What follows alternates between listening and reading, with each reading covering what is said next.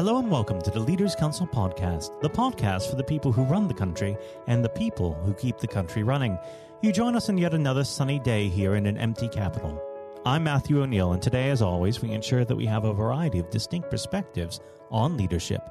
First, we're joined by Jane Bolton, partner and executive producer at Fat Lemon, an award-winning commercials and music video production company.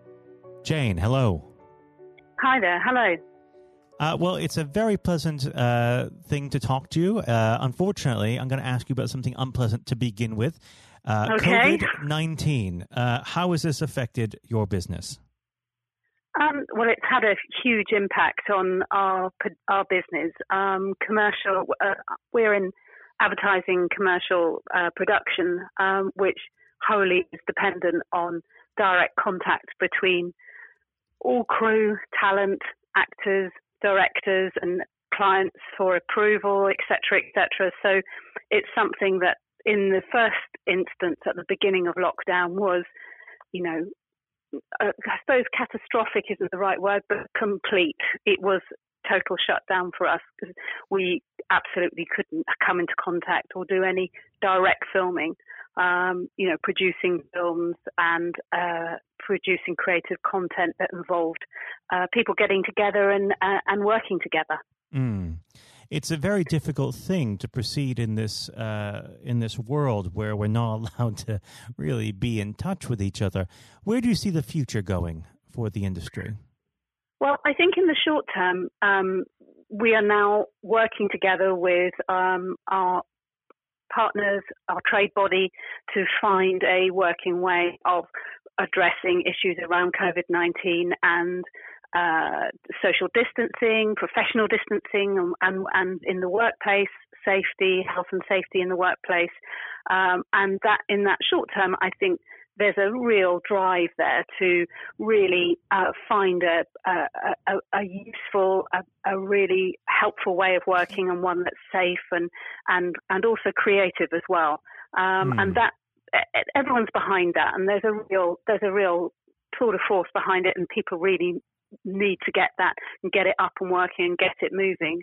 And then in the medium term, I think it's going to be a matter of taking on board lessons that have been learned over the last few months, but also over the last couple of years, and incorporating that into new working practices that work for everybody, and work from top to bottom for clients, for production, for crew, and so that everybody is comfortable with the way they work, but also working in a creative and engaging way that produces excellent work. Now we should move on to the subject of leadership. I always like to start this part of the conversation off by asking the same simple question. What does the word leader mean to you? I think to me, a leader is somebody who is there to inspire and to direct and to produce the best work, both from their own company, but also from those that they're working with and they're working alongside, and those that they're bringing up and encouraging to eventually come and take over from them as leaders in the future. What's your personal method of leadership? I think one that is collaborative. I'm a really big believer in working alongside other people, not directing from the top down, sending out anonymous and broad, instructions that have no connection with me or the people that are trying to, resolve problems or come up with creative solutions. So it's very much collaborative. We work in an open plan environment, so that there's no one office where the boss sits. We're all in it together. We're all talking all the time and working across each other and finding ways of creating and finding solutions to things that will make for a better product. Do you think that open work environment can survive in the post-COVID era? I think for us, probably yes. Principally because we're a relatively small company and quite a big office. So we're fortunate in that, as far as the social distancing, that space between us, we can make that work. I think it's interesting. I hadn't really thought about it for other companies, but of course that's working in the office. I mean, I think for a huge number of people, they're going to be really reflecting on the need for the formal office environment and whether actually, for a lot of us, we are going to be working remote with occasionally touching base together when we can in an appropriate way to move production forward. Absolutely. Let's take a step back to the beginning of your career when you first started out your working life. Did you have any particular influences who shaped the way that you look at leading? Absolutely. And I would say not in an absolutely positive way. My first boss, if you like, was very eccentric and led a very eclectic. Crazy is maybe not quite the right word to use, but it was absolutely crazy. And so, in a way, the way that he led was an example for me in my first job not to follow. And so it really settled me and made me think that rather than behaving in this way or doing things like this, it's actually finding what people wanted rather than what people really didn't want to work. And so it was actually a kind of a reverse psychology and turned me into a very different kind of person who was working towards a very different kind of leadership. Well, people seem to forget that you can learn just as much from a bad leader as you can from a good one. If you had the chance to speak to yourself 20 years ago, what piece of advice would you tell yourself? I think I would say just keep going. I would say seize every opportunity you can in order to be able to learn from this experience. And it's something that I have said to people who have subsequently met, people who have asked me for advice or people I've mentored since then. And they are going through a very difficult time with somebody who is a bad leader and is difficult to work with. I said to them, I know this seems wrong, but the harder it is to work for someone, the better sometimes you come out at the other end. And, obviously that's excluding really difficult situations or abusive situations or, things that are just plain wrong. But when people are just, slightly useless or difficult, actually you can learn so much from that situation and you can come out the other side of it and actually think, you know what, I'm a better person because of this. And the next time it's something that you just can deal with really quickly or something you can avoid. Trial by fire, as it were. Indeed, absolutely. And I think that can be a really productive way of working for you. But nevertheless, it would also be nice just to have somebody who was really inspiring and really great and, not necessarily you are going through a trial by fire. Now, what sort of advice do you have for young people just entering the workforce today? Persistence, just to be optimistic. I know that seems quite difficult at the moment, but, be curious and work hard and just, keep going and be persistent and don't give up. Now, unfortunately, we have to give up because we've run out of time.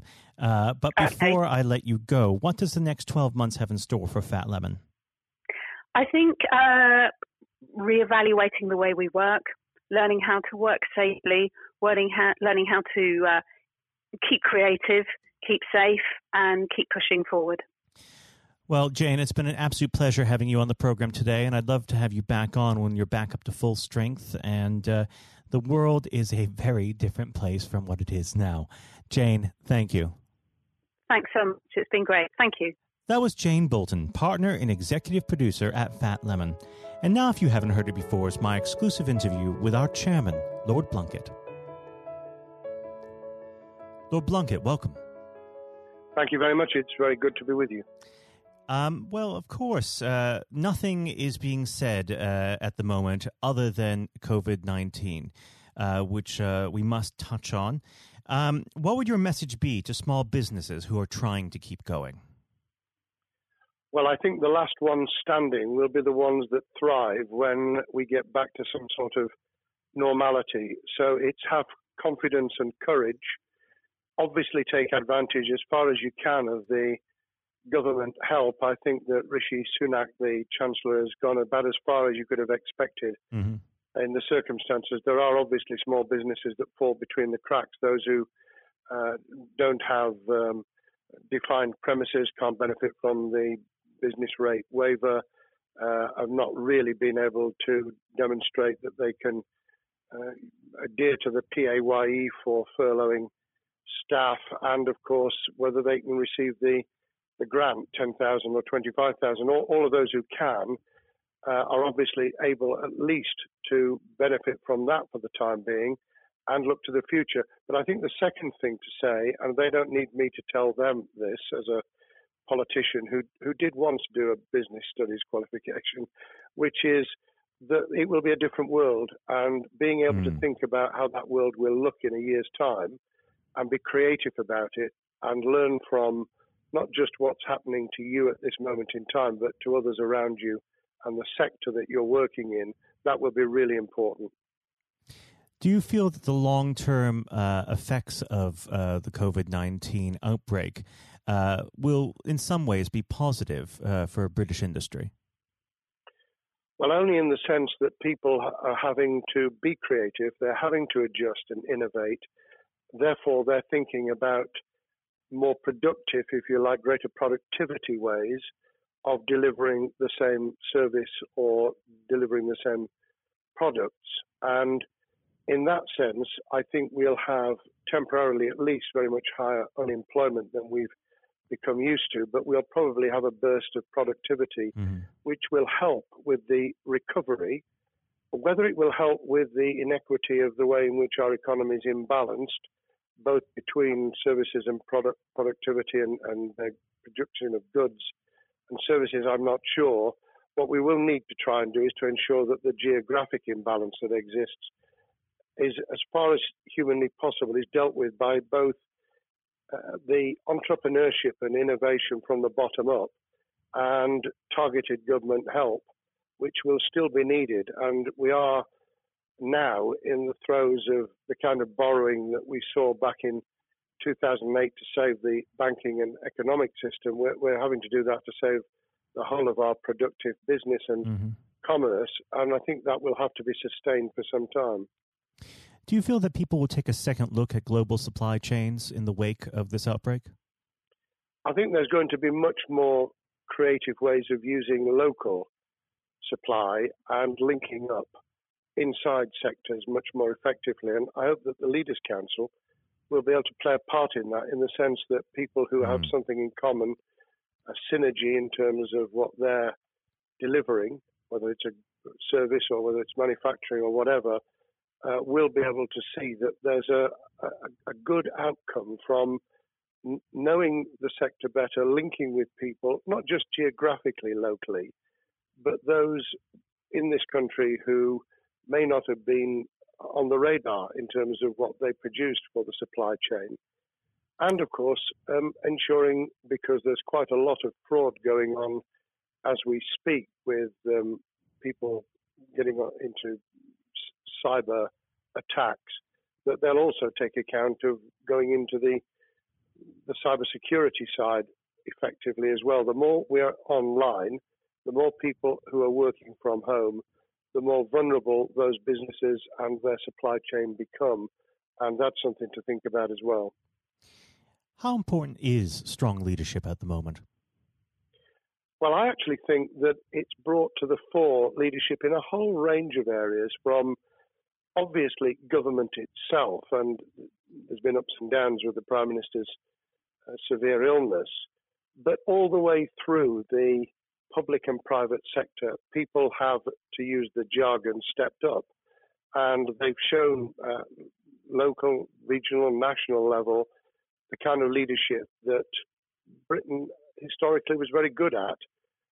Regrettably, we've not seen the same on the international scene for all kinds of reasons, but maybe we will in future. So I think out of this will come experience of people who have seen an opportunity to do good, as well as seen an opportunity to provide a good a service or goods, including, for instance, shortages for the health and social care system, the food chain and the like. But also, I think in terms of seeing the synergy between the private and the voluntary sector and using people's commitment to each other in a very positive way. I'm not sentimental about this. Things will revert. But actually, I think there's a kind of moment of moral judgment of people feeling that they've got a role to play outside the immediate survival that they're engaged in. And if we can hang on to a little bit of that social responsibility, that will be a very positive outcome. Absolutely. Now, what's your broad view of how the government is responding to this? Are you broadly supportive of their measures? Well, it may surprise people to hear that I have been very supportive. Of course, there's been legitimate criticisms about the speed of response on protective equipment and on issues relating to testing. But my own view is very similar to the challenge that was made to the Prime Minister of Italy when people said, why didn't you close Italy down faster?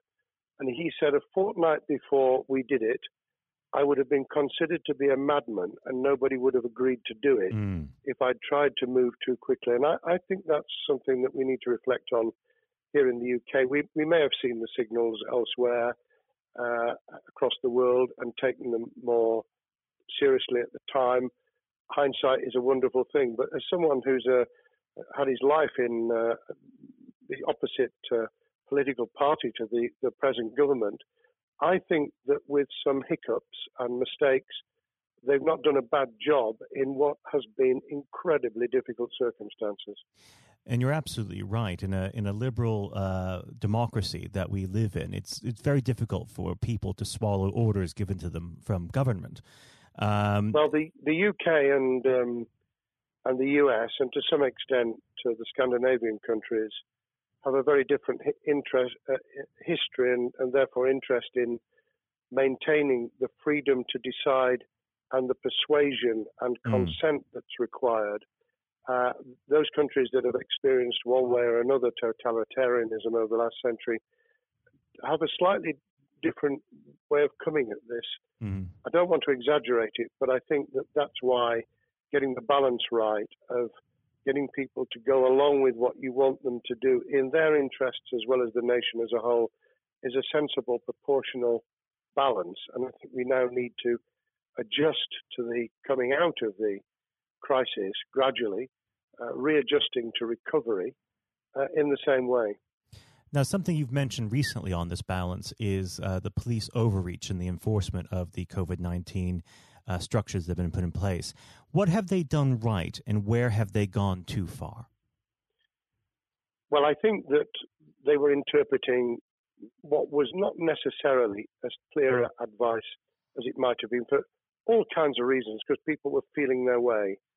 I think what's come out of it has been a demonstration by local police services in some parts of the country that they could get people to do what was needed without the heavy hand of drones overhead or people being told that they shouldn't be walking in the street, because this was all about self-isolation, not incarceration. It was about getting people not to pass the infection on to each other and therefore to provide distance rather than to make our lives a misery. Those police services that adopted that policing by consent and chivying people along did really well. Those who went over the top, I think, soon got a very substantial pushback. And one of the strengths of our democracy is that you could have that debate. People could say, I'm terribly sorry, we think the police force in our area has gone over the top. And that in itself is a constraint and a readjustment. That's another strength of living in a country where you can have opinions and express them without actually being thought to be a fool. Now, of course, the government has faced criticism that they were slow to react, and Boris Johnson wasn't present at the early COVID-19 COBRA meetings. Now, Number 10 has claimed that this is normal practice. The health secretary often chairs corporate meetings related to health. Does this tally with your experience as a Secretary of State, or would you have expected the PM to be more hands-on during the initial stages? I think different prime ministers do have a very different style. And Boris's style, which I think will now be considerably adjusted, was very swashbuckling. In some senses, delegating is a good thing, as every leader of every business or public service knows. Those who try to pull too much into themselves end up with a massive bottleneck, great failure of trust, and the inability of people to show what they're worth and to demonstrate their capability. So I'd be very wary of jumping in and saying he was wrong to delegate the essential COBRA meetings. What I was surprised about was that he didn't chair the first couple, because my experience with Tony Blair for the 8 years I was in cabinet was that Tony was a great delegator, but he would get a grip to begin with, watch what the difficulties were, and then give people direction and confidence to be able to get on with it. So looking back, I think Boris himself probably thinks, God, I wish I'd spotted the signals from elsewhere in the world more rapidly, and I'd just been there. However, this also raises another issue. All of us in positions of leadership need good teams around us. I think after this is over, he will be assessing those who really did step up and those who demonstrated their inadequacy.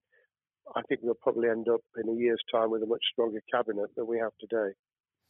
Well, absolutely. And of course, we've seen a significant drop in the visibility of certain special advisors like Dominic Cummings during this entire period. So it'd be interesting to see how that pans out. It's certainly readjusted the role of those behind the scenes with those who should be taking the decisions, having received advice. Obviously, there's been a complete transformation in the profile of experts, if I might use that term, who'd previously been denigrated. Scientists, medics, people with behavioral science understanding. My only criticism was, were we getting wide enough advice? Were we narrowing it too much to a couple of key centres in London? But that's because I've always been adverse to everything being London-centric. I think there's great expertise, wisdom, experience out in the sticks, and we should use it. Rightly so. Now, was pandemic planning part of your time as a minister, particularly perhaps when you were Home Secretary? Well, it was, but it was on the back of risk arising out of counter-terrorism measures. Right. I was the Home Secretary for 3 months when the attack took place in September 2001 on the World Trade Center and beyond. We did an enormous amount of scenario planning, both desktop and real. On the back of that, it was very heavily orientated to future developing terrorism risk. I certainly got involved with talking about pandemics. I remember being at a seminar in Edinburgh where the university there had done a lot of work itself on the issue of pandemics. And of course, we saw SARS and other things emerging. I think people have criticised the government for not picking up the report from 2015, 5 years ago. I think that what happens is human nature kicks in. You deal with what you're immediately faced with. You can sponsor reports. And this is true of business planning, of course, as well, and scenario planning for what business continuity will look like, recovery plans for business, what will happen if there's a cyber attack, what happens if there's an energy shutdown.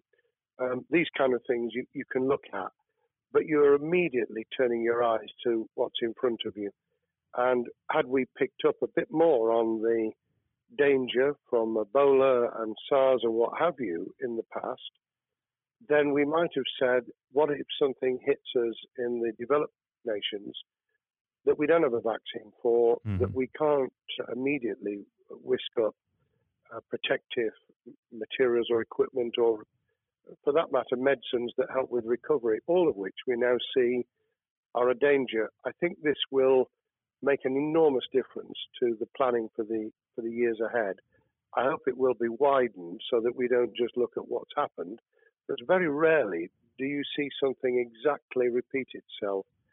Some of the circumstances will be, but others won't. So that's why I've put emphasis in what I talk about on looking at the other virus, the cyber attack scenario, which could be just as dangerous in a world of just-in-time provision. One of the miracles of the modern developed world, except for the very poor, has been the distribution of food. A lot of it on computerized, technologically advanced systems. If that were to come down, we'd be in real trouble. So I think we need to think those sort of scenarios as well. So have a full plan across both sectors, biological warfare, pandemics, and cyber warfare.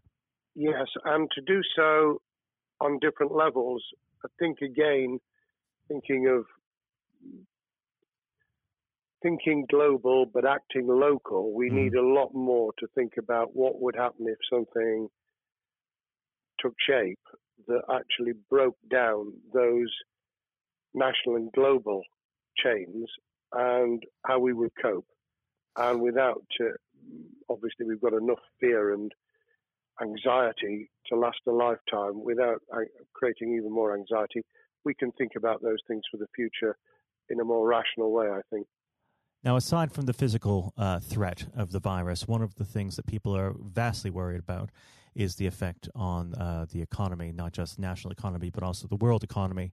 Now, it has been said by certain parties, and I'd like to garner your thoughts on this. Is there a danger of the effects of the lockdown being even worse than those of the virus? Were it be prolonged, I fear that balance would tip the other way. It is about proportionality. It is about balance. It's the wisdom of Solomon, really, to get the moment right when you start to move and then to move quickly. There's no doubt whatsoever that we are stocking up, not just on the economic and employment front, which will be devastating enough, but on the health and social well-being front, enormous challenges. And they will need careful handling because there's a lot of people whose lives, for a variety of reasons, are at risk in the future on a scale that we've been dealing with over the immediate handling of the pandemic, concentrating really hard on those affected by COVID-19, those sadly who have died or been seriously incapacitated. That will roll over into the economic, the social, the mental health and cultural well-being of the nation, and that will need all of us to pull together as well. Absolutely. Now, do you believe the government's doing enough for business? I think that the speed of reaction once the scale of the pandemic was clear was very good. I've praised Rishi Sunak for his action. Remember, a chancellor who had only just come into office was planning to deliver the budget in the middle of March and has had at least three equivalent budgets since. I think he's handled it very well, understandably worried now about what we're doing to our economy. The level of borrowing is sustainable because of low interest rates, but it reaches a point, of course, where it tips over so that you can't then do the kind of structural investment requirements that the government were laying out before and in the March budget. And those will have their consequences as well as a planned payback over many years. I think we've learned something over the last few months. We needed to take immediate action. We don't want another round of austerity equivalent from 2010 through to 2019. I don't think the nation, on the back of what's happened and the challenges we have, could take that. And therefore, we need a different plan, economic plan, over a much longer period, just as we did from the Second World War all the way through to 2002, when the final American loans were paid off. Now, of course, one thing that's on everyone's lips. How much longer do you believe that the lockdown can go on for? I believe that we need to be substantially back in action as an economy in June. This obviously is led in terms of places where people would meet in large numbers, having to adjust to the fact that it will be longer for them. And sadly, that will involve business closures. It's why the Chancellor extended the furlough scheme to the end of June. Mm-hmm. But unless we get things moving in June, I think we'll run into the summer where all kinds of services and industries will have a chain reaction effect. And what happens with one will then have a major impact on another. And then you get the skittle effect where things get knocked down that you hadn't perceived were going to be affected. So I very much, if I were in government, and I always think of things in that context, what would I do if I were in government? I would be on the side from the second week in May, on the side of the hawks in terms of saying we've got to start moving, and we've got to do so with the collaboration and cooperation of the public who have got the message, who did behave, who responded magnificently. Let's try and get back, perhaps, doing things differently for a time, but substantially getting back to business as usual. And unless we do that, then those areas that can't and wouldn't expect to be back in action immediately get pushed further into the middle of the year and the autumn, and then they become unsustainable. Now, of course, one of the other major developments we've had recently are the changes in the Labour Party. So if we could just speak on the Labour Party for a while. This might sound like an obvious question, but how does Sir Keir differ from Mr. Corbyn? Well, I'm biased because I believe the Labour Party has come out of 4.5 years of a black hole of a nightmare, where it neither represented a credible opposition nor an electable government, and the combination was to let those who supported the Labour Party and needed some of its policies let them down very badly. Sir Keir Starmer both is a highly intelligent, professional lawyer who, as Director of Public Prosecutions, led the service well, had to take difficult decisions at a time of austerity, understands the world beyond Labour members, but has been able to do business with those who originally supported Jeremy Corbyn, and was able to command support from them. His creation of a balanced shadow ministerial team has been very encouraging. I supported Lisa Nandy, who he's made shadow foreign secretary, because I thought she understood the north of England and the disaffected former Labour voters. But I believe that Sir Keir has taken on board those who have something really sensible to offer, and I believe he will be both a great leader of the opposition. More importantly, he will then present himself as a credible alternative Prime Minister, and all governments need an alternative government at their shoulder. It was true of us from 97, and it took the Conservatives some time to recover and to get to that position, but they did, and the Labour Party will, and that's crucial for our democracy. All of us need to understand and appreciate that a living, breathing, functioning democracy requires a credible, confident, and in many ways supportable opposition, as well as a government that we clearly want to do well, because none of us want, as we didn't with the COVID crisis, none of us want the government to fail. We want to see our economy recover. We want our social well-being to be taken into account. We want to overcome deep-seated inequality and poverty, and we want to do it with enterprise and entrepreneurship and business playing their role, and that is about leadership nationally, locally, in the private and the public sector, people with ideas, with confidence, with the ability to pull teams around them, above all, to have some idea of what it is they want to achieve and a very good idea as to how to achieve it. Now, of course, one of the biggest problems Secure is facing will be tackling the party's anti-Semitism problem. There has been a recent internal report that has been quite damning. What's your response to that report, and what does Secure need to do in response? Well, there are two reports. One which is being produced by the Equality and Human Rights Commission, which he will, and has already indicated, will implement in full.